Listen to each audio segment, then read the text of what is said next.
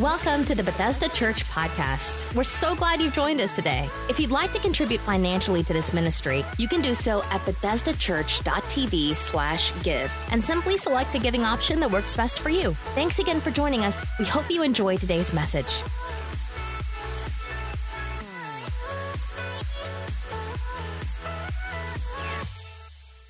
Works here full-time just like I do, and she loves behind the scenes stuff and even small group stuff. And so she's kind of out of her element today to be on the platform, but this is a treasure that I'm trying to pull out because she's really good up here. She just doesn't always like to be under these lights and cameras and all this kind of stuff. She'd rather do it in a small group or one-on-one. But I'm very thankful that you've joined me today, and I think the people are going to get to see a little bit of the treasure today. So will you tell us what we're doing today? What's going on? We just thought it would be a really cool opportunity to sit down and really answer some questions about relationships. Some of them are about marriage, some of them are not. Some of them are just about relationships in general. And we wanted to do it in kind of a different avenue of communication because I think that everybody learns differently. Some people are auditory learners, some are visual learners. And so hopefully in this series, we'll hit some of the things that really do help because there's nothing that's going to help our community be stronger, help the kingdom be stronger than for us to have strong relationships. So, Man, I agree with that. Anybody excited about these next few minutes? Yeah.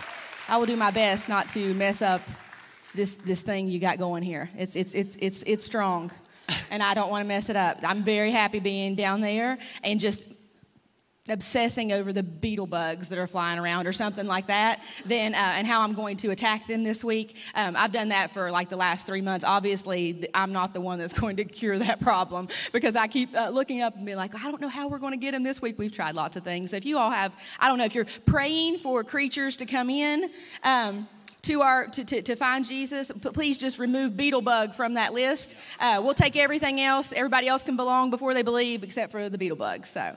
Do you want me to start by pulling a question out, or do you want to ask me one first? I'll ask you one first. All right, let's see what we got here. We switched them up if you were watching at 9 or if you were live at 9 in here. We got some of the same questions, and we've added a couple so that we can hopefully answer more that came in online and that you might benefit from. I hope you had your coffee. This first question is a doozy. Oh, this is the 11th. They're good. Yeah. They're good? 9 o'clock, it's weird to talk about sex first thing. All right. If you all think this is weird at all, my 12-year-old is back there in the booth listening to all this. So, you know, we prioritize that some things are just important. I love you, Eli. Ask him if he wanted headphones to sit through this. He's doing lights. He wasn't supposed to be in here today, but he is. And I'm always glad when we can teach him from the stage. This is one of those days where I'm like, oh, we're going to do this today. So if your child is here and you may not want them to be a part of this, it's okay. Or you can just be awkward like me sitting here doing it as well. So. All right, let's do it. In a healthy marriage, how often do you have sex?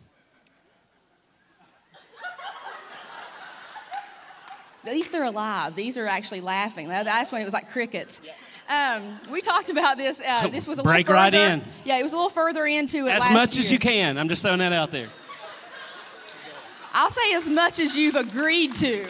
I think that's probably the better thing. Because I told him at 9, I was like, these are things you should talk about before you come into a covenant with God so that you don't fail, you know, like so that you don't get up and have to stand and answer for a behavior that you didn't follow through with. So I think obviously you need to have it often enough that you don't lead each other into a situation where you might be tempted to find that fulfillment somewhere else. But more likely than not, I think you need to discuss and find out what your expectation is in that area of your marriage, because most of the reasons that marriages fail are from unmet expectations.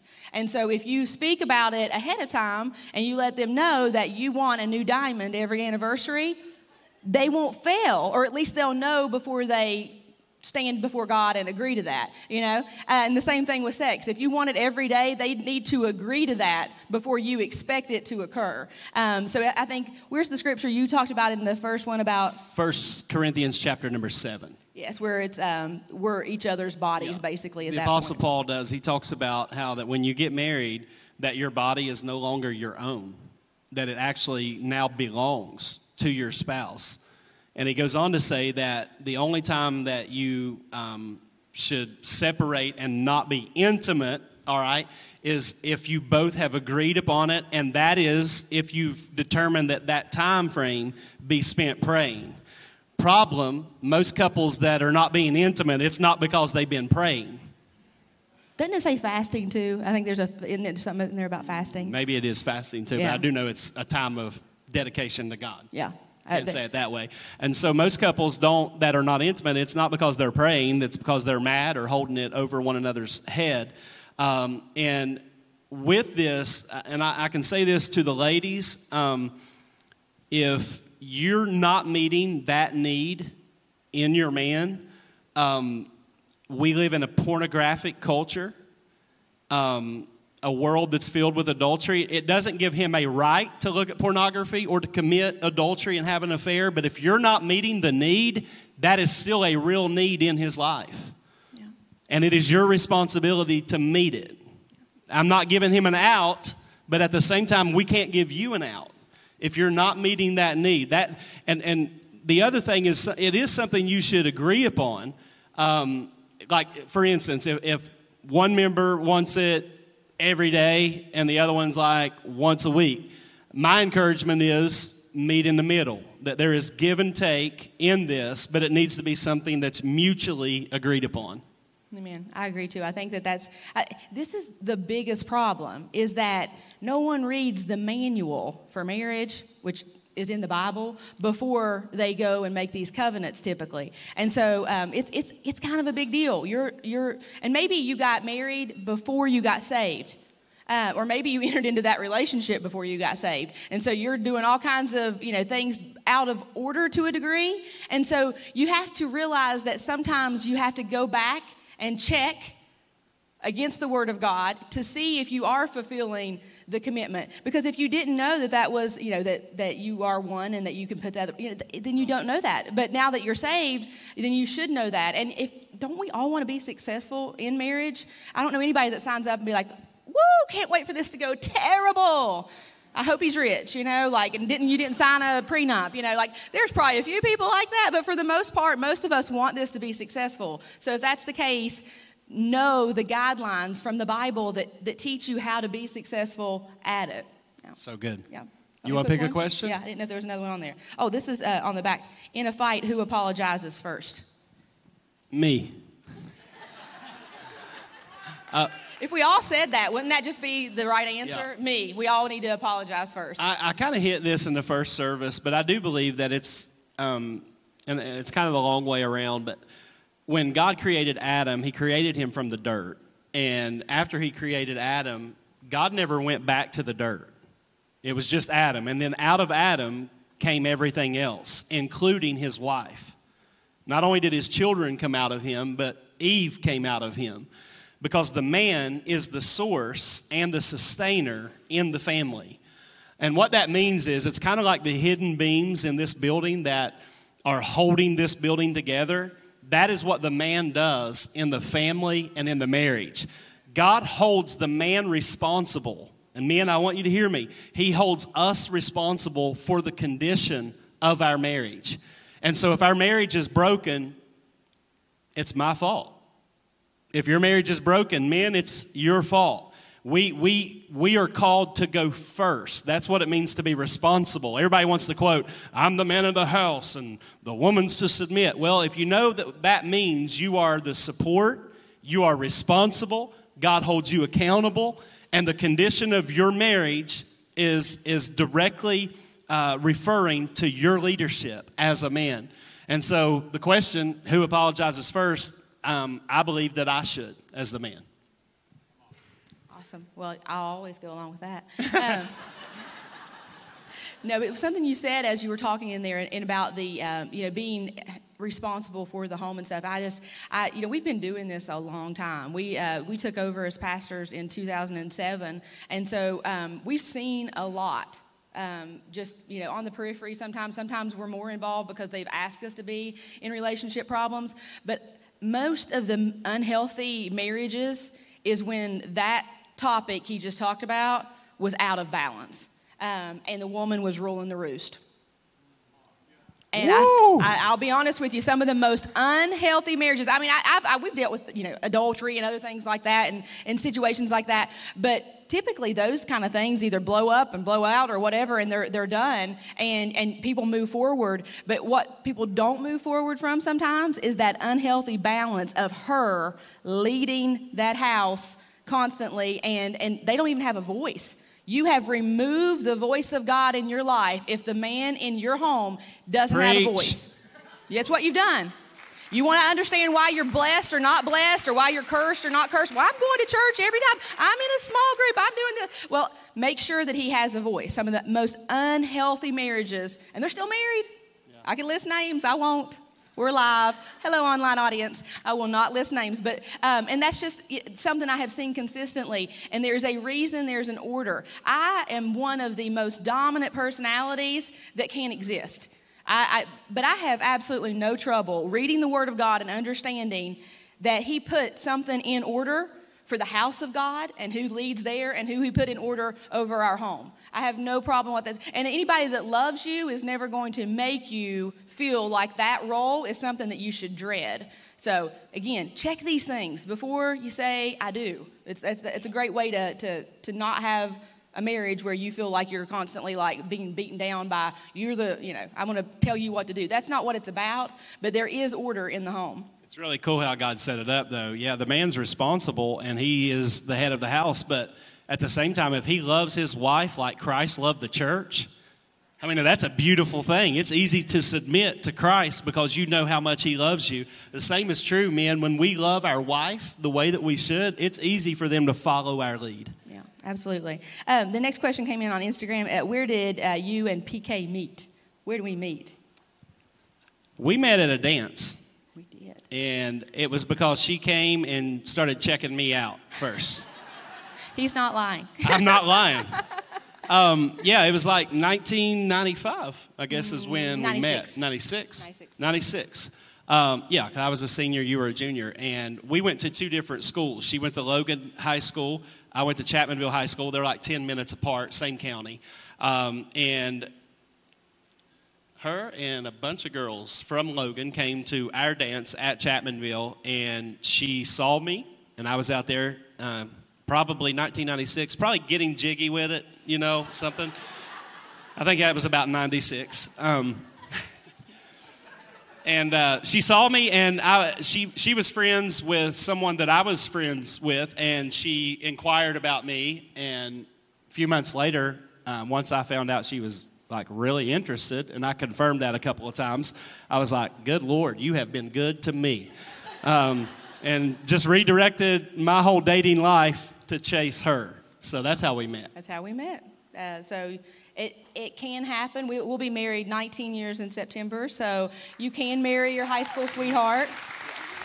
Not always should you, and not always should you not. So I think sometimes we just need to be mindful that sometimes God's doing something in our students, in our children. Like it's hard for us to believe that they would be making that type of decision, or that God would align that then. And sometimes you don't meet them at that age. You don't meet them till much later in life because of what His purpose is for you. But I think it is important. It's harder for me as our boys approach that age of 16, 17 for me to think, oh, they ain't nowhere near. No, Jesus. No, they're nowhere ready to meet anybody that they're going to covenant up with. No, we're not going to. And so, but it is the reality. And if we are praying parents approaching that, then we shouldn't be surprised when God aligns it and gives them what we've asked for. So my daughter can date when she's 30.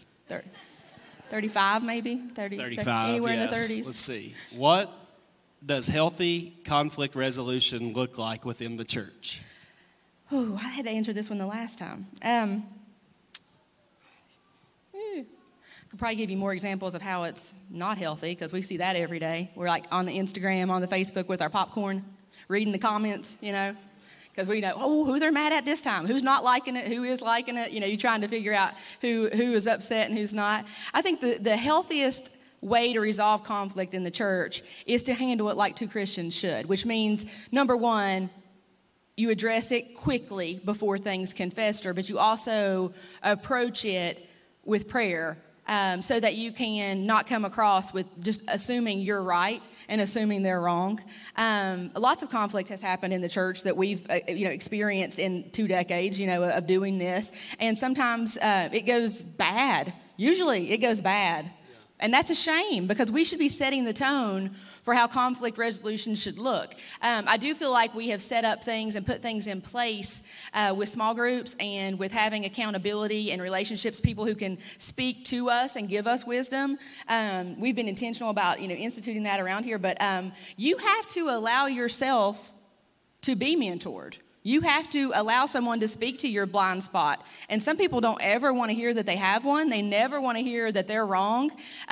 So maybe another attempt to approach that would be everyone has a friend who is not associated with drama usually. Their life stays pretty even keel because they're just able to not get up in the highs and down in the lows. And so I often think that the best thing you should do is to, include them in your conversation or ask them to pray over you before you approach it. And that's a good way to, have like a calming force at the conversation, but it's best to address it. It's not best to go and find 15 people you're going to know are going to agree with you, and then all 15 of you are mad at them now. That's insane. That is so crazy that we in 2020 can't find a better way to behave as Christians. God didn't die on a cross so that we could act like that.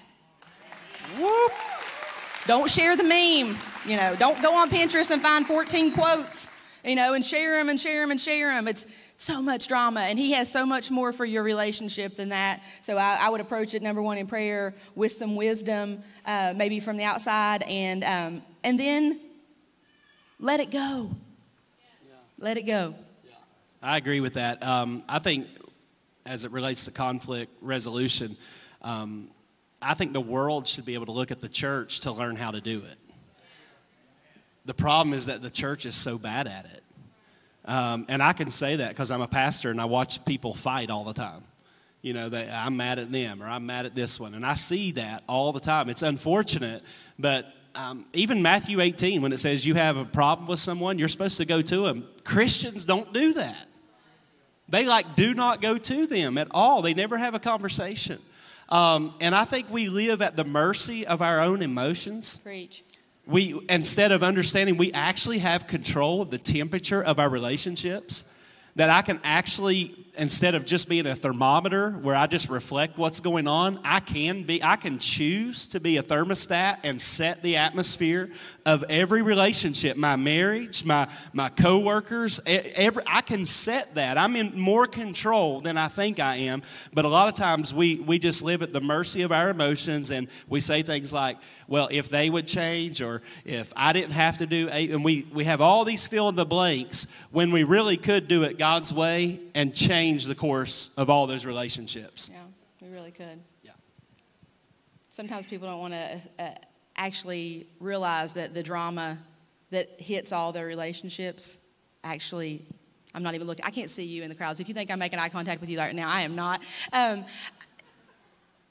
Sometimes we are the drama. If it's with your family and it is with your friends and with your coworkers and your kids, there's a common denominator, If somebody's trying to tell you that they're not the enemy, they may really be trying to help you. And so it's some of the things that we've kind of butted up against when we've tried to help people. They can't see it. And if you can't hear from wise counsel, you're going to be miserable most of the days of your life. And I'll just add, the truth hurts sometimes. Yeah.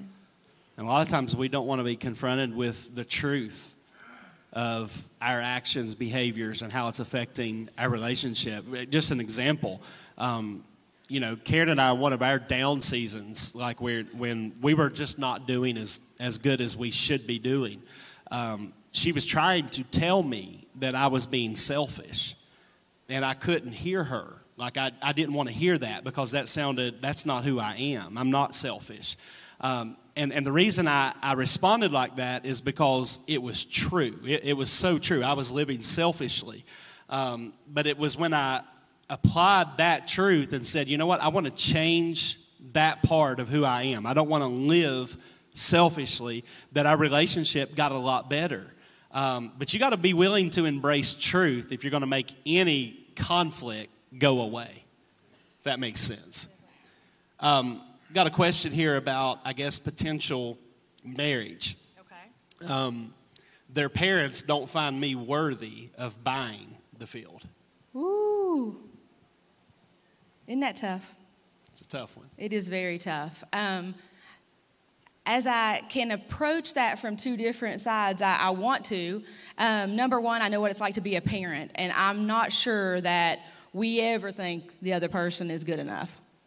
I'm not sure I can, I'm praying for them already, and I want to believe that God is creating those perfect partners for them that can handle their strengths and their weaknesses and all those different things. But I know what it's like to be a parent, and I'm not sure that I ever really am going to be like, yes, like they're amazing and they're wonderful. Like somebody can be amazing, but when it comes to being for your baby, you don't always see it that way. On the flip side of that, I know what it's like to be the person in love, knowing that you have had a connection and that it's a God-ordained thing, and not have that support. And so it's very difficult because I want to have grace for the parents, because I know how difficult that is to surrender off this thing you've been responsible for a long, long time, that God entrusted to you, and you don't want them to make any mistakes or mess up their future. But I also know what it's like to be like, I'm coming into this decision, and I'm at that age where I'm allowed to make that decision, and you're telling me I don't have any wisdom. And so we have to walk that really carefully. We have to navigate that road really carefully, because we want them to be able to trust their decision making. We want to give counsel, we want to give wisdom, but we don't get to decide if there's any treasure in another person. The Word of God already says there is. And so we need to, number one, remember that. And number two, remember that if we trust Him, and we've given our wisdom as much as we can, sometimes we just have to sit back and entrust them to the one who loves them even more than we do. So I think you have to be, if you're that person going through that, you have to stand on your 2 feet and know what you know. And your partner has to know what you know. If they don't know and they have to listen to mommy and daddy and they don't know, then they're probably not the one. But if you two can come together and you agree with that, and you're seeking counsel and you're in a relationship where God is first, then I think you have to know what you know. Because if I had listened, I probably wouldn't be married to this amazing man beside of me. And so that's the reality of the situation. Sometimes we don't know where people are going to end up. Can you say that again, that part about me being amazing? I wouldn't be married to this amazing man. You want me to I agree with get one of those big leaves and fan you or something? No, that would make really good TV, wouldn't it? I'm good.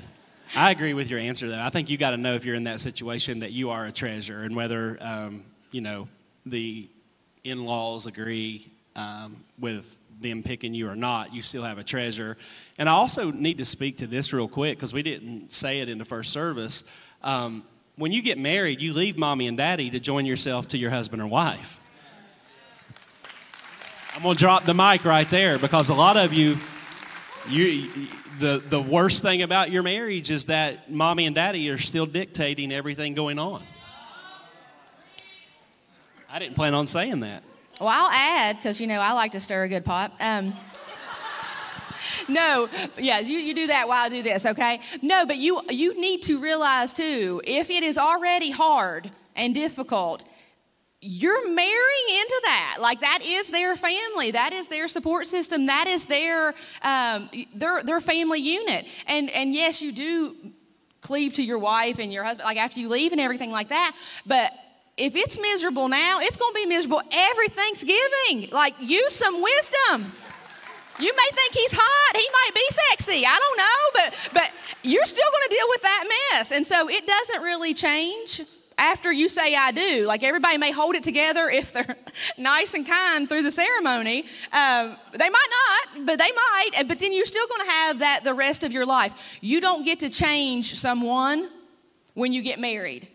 That's not part of the deal. You're marrying what you're marrying. If he's not standing up for you to mama now, he ain't going to stand up to mama for you later.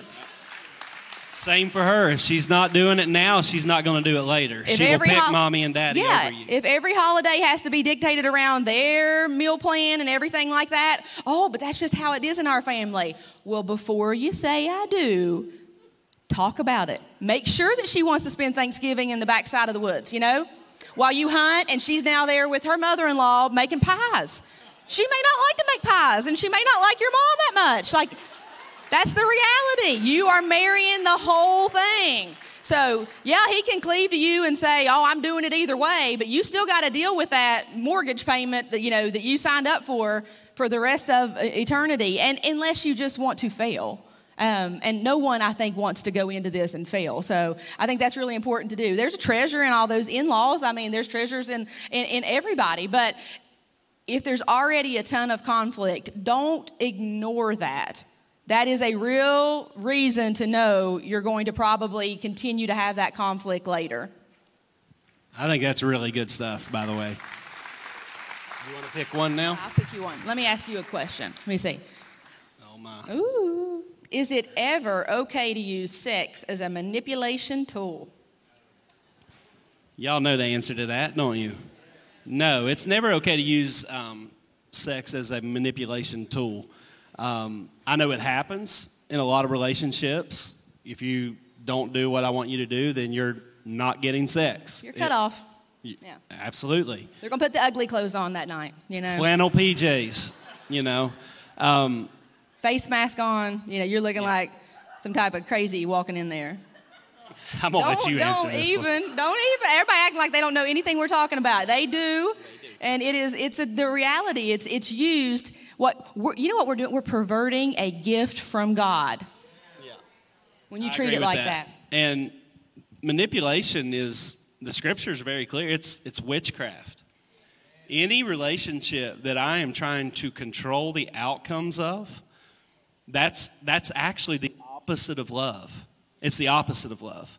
Love is not trying to control the outcomes. Love is just present. Love covers a multitude of sin. Love it is the bridge to take us where we want to go in a relationship. And sex is not the only thing people use as manipulation, especially in a marriage. A lot of people use money.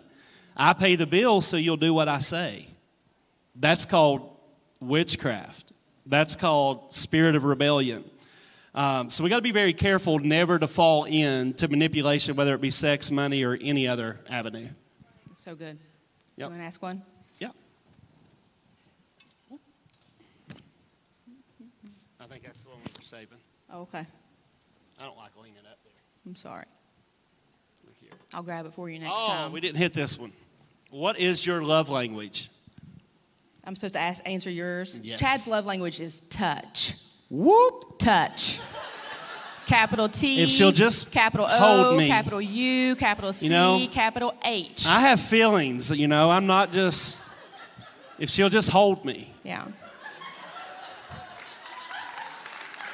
Come on. Go ahead.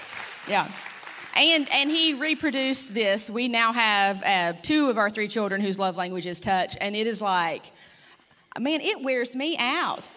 Even our dog, I think his love language is touch. Like, what is with you? Like, I got to touch everybody, and I'm not that person. I'm okay. Like, I'm okay over here. Like, don't hug me. Chad thinks I'm like being, like, I don't even like to be tickled. It hurts. Like, physically, I don't like it. As she laughs, she says it hurts. It's what your body does. It doesn't mean you enjoy it. Like, I don't like it. No. So I'm okay on this part of the couch. Like, I don't need to be held to feel good. No, I don't. Like, they're there. That's right. Yeah. But that's not Chad's. Chad's love language is touch. And so why do we ask that question? It's because you need to know what your partner's love language is. And that's another area that sometimes people use manipulation. Like, I'm not going to fulfill that because I know that's what they want, but I'm not going to give it to them because I'm mad because last week he didn't take the garbage out or he watched too much ESPN or whatever it might be. But, I think, what's mine? What do you think mine is? Quality time or gifts. Yeah. I think you like both of those. Yeah, I think quality time is so probably as long as I mine. buy you something, you're good. No, I think you spend time with me, it's good. I'm playing with you. I know. I do want to make a comment. A lot of times And I did this early on. I thought because my love language was touch, that was hers too. So I tried to show her love the way I received it instead of the way she needed it. So it's not just important that you know your love language. You need to know your spouse's love language so that you can, you can take care of them in that way. So that she's not going to feel loved because I hug her. Even though when we hug, I feel like, this is awesome. But that's not how she receives love. And there's 5 love languages, by the way. If you've never read that book, you need to pick it up, read it, so that you can love your spouse in a way that they actually receive it. Yeah, I think that's true. And you need, and it works for spouses, but I think they have different versions of it so that you can love other people based upon their love language. And I think that's really important if you want a healthy work environment. Obviously, if their love language is touch, maybe you got to get a new job. I don't know. Don't fall into that trap. But it is good to know, not to waste your time doing certain things. Just walk around the office petting people well, weirdly. Yeah, that's weird. But I do think sometimes people, if we think it's words of affirmation and we're saying that all the time, but we're never getting, anything in return from that other person, and we need to know that maybe that's not what makes their meter move. And so they would rather, you think of their favorite, candy bar or something. So everybody's different. And so it just helps in all your relationships, very much like when we teach the different personality types in Next Steps. It's good to know what makes each person kind of tick. When you're working together as a team, it makes it easier. If you could go back, what would you tell your 21 or 22-year-old self about marriage? We got married at 21 and 22. That's an easy one for me because I feel like, number one, I would have told myself I need premarital counseling. I grew up in a church that just believed prayer solved everything. And I'm all about prayer, and I'm all about praying over your marriage, and I think it's powerful. But basically in the church I grew up in, you love her, she loves you, you're good to go. If you have trouble, pray, and if you're real anointed, all the problems will leave. But they gave us no practical application in how to navigate relationships. So number one, I'd tell myself I need premarital counseling. And secondly, I would tell myself not to be selfish, that to be married means that her needs are now more important than mine. That's what it means to be married. That I can no longer live for me, that I now live for her. Her desires and her needs are more important than mine. And I didn't know that when we first got married. And so that's what I would tell myself. Yeah, I think that's so important. And just as like a tag along to that, I think premarital counseling is amazing in itself because you can ask a lot of questions. You're intentional. It seems like a lot more of the marriages that we are receiving, especially from those that it's their first marriage and things, that they are definitely seeking that out. And I think it's super wise to seek counsel. And mainly because I think you're going to need someone to talk to about the problem probably sooner than you even think. And so it opens up that door to know, number one, I should expect that I need to come back and talk to you because it's not weird for a marriage to have issues, whereas some people try to just push it all down and ignore it and then we're just seeing we get the broken piece of paper oh, it's over, and that's pray for me. Well, we would have loved to try to help you. And sometimes you can't resolve anything, We can do everything we want to do, but it's just broken. But normally, when you're approaching conflict with wise counsel, all of us can get better, And so I think that's really important. And I think we need to, and not... Some people come from marriages or come into a marriage with a very healthy model showcased to them. By their parents and their grandparents and maybe their great-grandparents. And that's wonderful.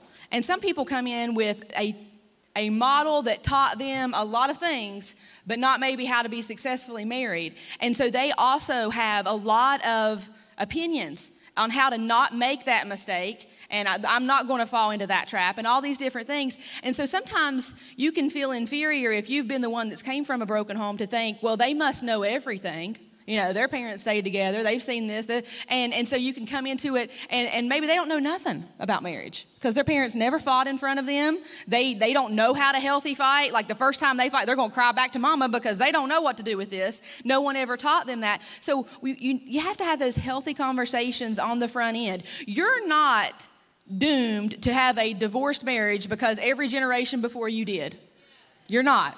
Right. And you're not doomed to have a divorce in the second marriage just because the first one did. But you have to seek out wise counsel. You need to be prayerful. All these tools are out there for a reason, and we need to utilize them. And so that's what I think is important. It's crazy, like you were saying, like, well, we're going to pray for you as a church or whatever. But no one really will sit down and talk to you about the issues. How to be a husband. How to be a husband, how to be a wife, how you're wrong in something, or and so we've even had people like, well, they drive down the road listening to Christian music. How many young people do there? How bad could their marriage be? Your marriage can be terrible and you drive down the road and listen to Christian music. I'm going to take a step further. You can speak in tongues all day and your marriage be terrible. There is so no much claps to right be there, said. but it's the truth. There's so much to be said to seek to wise counsel, and when other people can maybe see a blind spot for you. And so that's why I think premarital counsel is great, is because, like whatever you talk about with them before answering some of these questions before you take a covenant are very important to know. Like, she wants to go on this vacation at Christmas, and she wants to, he wants to be able to, take off for a week and hunt on this week. And like, you need to know those things, like, because she may not agree to that. She may not want her money going into that bow fund, And you may not want your money going into the beach fund, But you might not need to get married if that's the case. If nobody's willing to bend, then you should look for someone who's more compatible to you. That's really important. But on the other side of it is knowing that you have someone to go back to. And never be afraid to ask for help in marriage. Never. It's the most important relationship you have next to Jesus. Why let that be toxic?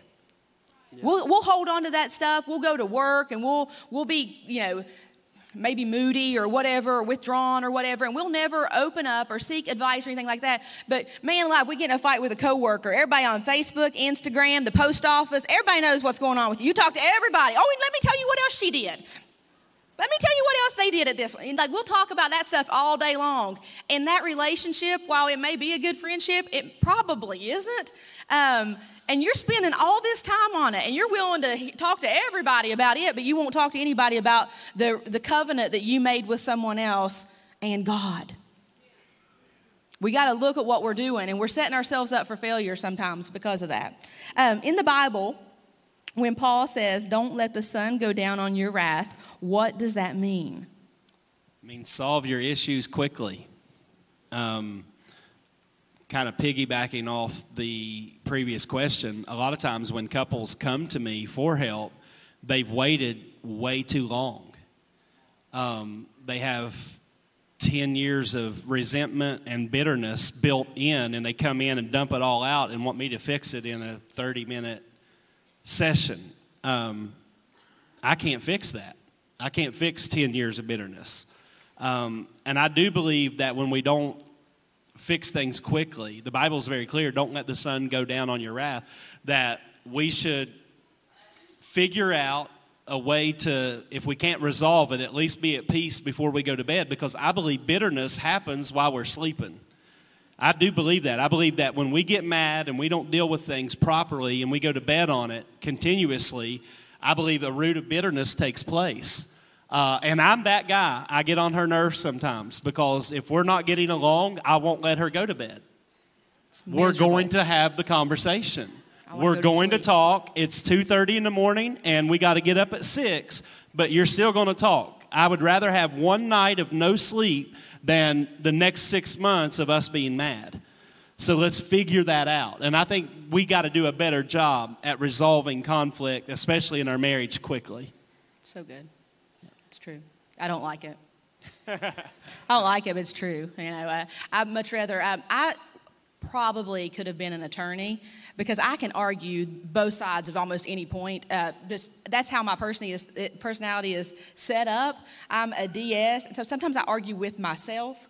A lot of times I argue with myself. I can see both sides of a lot of different things, and so, but I have no problem coming up with a really good argument, and like I can use big vocabulary words and the tone of my voice, the dialect, and then I want you to just go deal with what I just gave you. Like, go think about what you did and feel bad about yourself. Like, that's how I am. Like, he's all like, let's get better and let's stop. Like he's happy and loving. And if I'm mad, I'm not always like, okay, let's join together and pray and turn the Gaithers on. Like, no. I'm feeling way more Tupac right now than Gaither. Like, you get out through there and think about what you did, like that's where I'm at usually, especially at 2 a.m. Like I'm not, like I just want to go to sleep. I need a nap. I want to let the Holy Spirit talk to me and give me some sense because I probably don't have any right now, but He's trying to give you sense with the man of God in your house. That's exactly come right. on. So, but again, you need to know how your partner fights before you get married. Like if you've never had a fight and you're just rolling up to the courthouse or whatever, like, whoo, it might be dangerous. Like, she might be way meaner than you think. I tell people all the time, if you hadn't had one good fight, you don't need to get married. No. Like, you need to know how they respond in conflict. Because they may be the kind that, while you're sleeping, cut on you. I don't know what people do, but you need to find out how that joker is going to act and how she's going to act. Yeah. You think I'm silly enough to stab you with a knife and leave a trail of evidence? No, you won't leave evidence. You'll bury the body and they'll never find me. Well, I don't know. It depends on if they need that for the life insurance or not. Sometimes if you need I the turn body. up missing, y'all, I'm telling you, don't let her cash this thing in. Don't let her do it. Oh my goodness, no.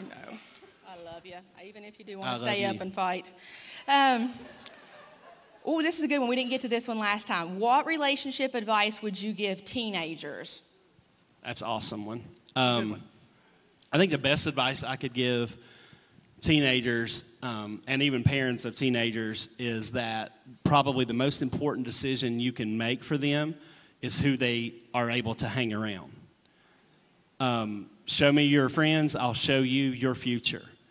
There were certain individuals growing up I knew if I got in the car with them that I was on my way to do something wrong. And it was all about who I was connected to. So I think it's all about who you surround yourself with. If you're a teenager in the room, you need to surround yourself with people that actually make you want to be better, that pull the treasure out of you. So many times we get around people that pull the field out of us instead of the treasure out of us. Get around the right people that pull the good things out of you, not the negative. Yeah, I think that's so good. Yeah. I'm trying to think of what piece of advice I would give them. I think, trusting yourself. I think sometimes we ignore the evidence, the writing on the wall maybe. If someone is not a good friend, you get that indicator typically before they mess you over completely. There's some writing on the wall, but sometimes we don't look for it. And it's not that you're looking for the negative in anybody, but there are signs. And so I don't think I was really good at doing that. I don't even know until my 30s maybe. I still was choosing friends sometimes that were just not great at caring about me. The relationship was all about what they needed in that moment. They were always in crisis. Those sort of things. And it's not that they're bad people. It's just that they haven't evolved in their relationships to start to really care about the other person. So knowing, how to pick a good friend is important. And so trusting your parents or your youth pastor, your student pastor, a teacher, a coach, somebody that you do trust already, that has invested in you and has your well-being at heart. Listen to them if they say, maybe pause, don't go that direction or don't hang out with that one.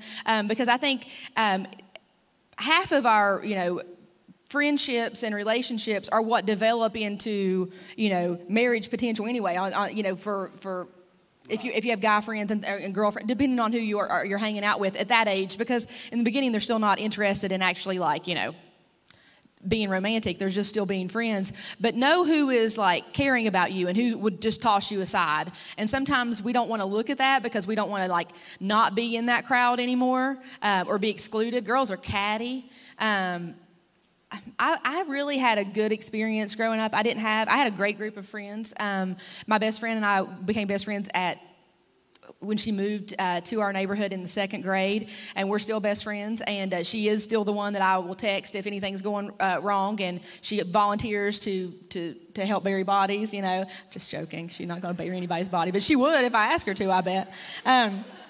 And I would her, you know, and we'd just be that Bonnie and Clyde or the Thelma and Louise or whatever. I don't know. We're not driving off the cliff, I'll tell you that. We might jump off a cliff into a big Caribbean Ocean. She and I are going to have fun wherever we're at, but we're not going to drive off a cliff. But where was I at? Oh, friends. This is why I don't get up here very often, because I can get on a rabbit trail real quick. But I think, you know, picking friends and knowing who has your back is very important. And the better the quality of your friendships, the better the quality of any romantic relationship you'll have, because you'll have someone who is watching out for you. I would have never let her be with anyone who was treating her badly, and vice versa. So having that support group, it's very important for guys and girls, I think, to know, number one, who you're around the most is going to put you in proximity to probably whoever you're going to be dating. And then, so that helps. And then also just knowing how to choose a good friend. Yeah, so good. Y'all thankful that Pastor Karen was able to join us today? You have this one. I'll do this one for the setup. Yeah. Okay. Would you all stand to your feet with us today? I want you to stand with us, because I think this question is a great setup. But the question is, what is the one most valuable thing you can do to make any relationship you have better? Any relationship you have better. And I know without a shadow of a doubt that without Christ, we would have struggled even more. That having Jesus in our lives has made our marriage better. It has made our parenting better. It has made our friendships better. Every part of our life is enhanced through a relationship with Jesus. So you may be married today and struggling, but if you don't know Christ, man, I'm telling you, not just for salvation so that you can make it to heaven, but I'm saying bringing a little heaven into your earth, into your home, into your family, and into your marriage. All of that comes through a relationship with Jesus Christ. I want to ask you, if you would just bow your heads in this moment and close your eyes. No one looking around for the next couple of moments. I want to speak to those in the room and those watching online today. But if you need Jesus to forgive you of your sins, to save you, to come into your heart, to be your personal Lord, your personal Savior, if that's you and you're in the room, would you just throw your hand up right there where you are and say, Pastor, that's me. I need Christ today. Thanks for this hand over here. God bless you. Thanks for these hands. I see several over here. God bless each and every one of you. Anyone else? You say, that's me. Anyone else before we pray? Another one. God bless you. Awesome. Awesome. 3 more online as well. Woo. Such a powerful moment. Here's what I want us to do. I want us to pray together, and I don't want you to have to pray all by yourself. So I'm going to give you some words that's going to express what God is doing in your heart, and just ask that you would repeat these after me today. Say, Dear Heavenly Father, I come to you in the name of Jesus. I'm a sinner. I've committed sins. I need a Savior. I can't save myself. So I ask you, Jesus, to save me and to forgive me and to change me. Thank you, Jesus, for saving me. In Jesus' name, amen. Come on, give all those folks a big hand clap right there. Come on, give them a big God bless you. Listen, if you're in-house and you made that commitment to Christ, there's a Connect card in the seat back in front of you. If you would take a moment to pull that out during this last worship song, just let us know who you are by filling it out and saying, you know, I'm choosing to follow Christ. If you'll stop by guest services, our team will help you with your next step. And we just want to come alongside you and help you. How many enjoyed our time together today? Did you enjoy it? Amen. I enjoyed sharing the platform with my beautiful wife today. I've asked that the prayer team not come forward today. And the reason is because I believe people need to spend the few minutes we have during this last song to really pray about your relationships. And I don't mean just your marriage. I'm talking about your friends, like who you're surrounding yourself with. If there's any conflict in your life, as we sing this last song, pray about those issues. There is power in prayer. Not that God just automatically heals everything. He can do that. But do you know God could give you wisdom and a strategy as you pray in this moment to know how to go and handle something in a positive way? I am so thankful for Christ in my life and for the relationships He's given me. And I know that He wants to bless your relationships as well. Before we sing this last song, can you give Jesus the highest praise you have all day? God bless you. Thanks for listening to this week's message from Bethesda Church. We hope you'll stay connected by following us online. You can find us on Facebook, Twitter, Instagram, and our website, BethesdaChurch.tv. Thank you for joining us and have a great day.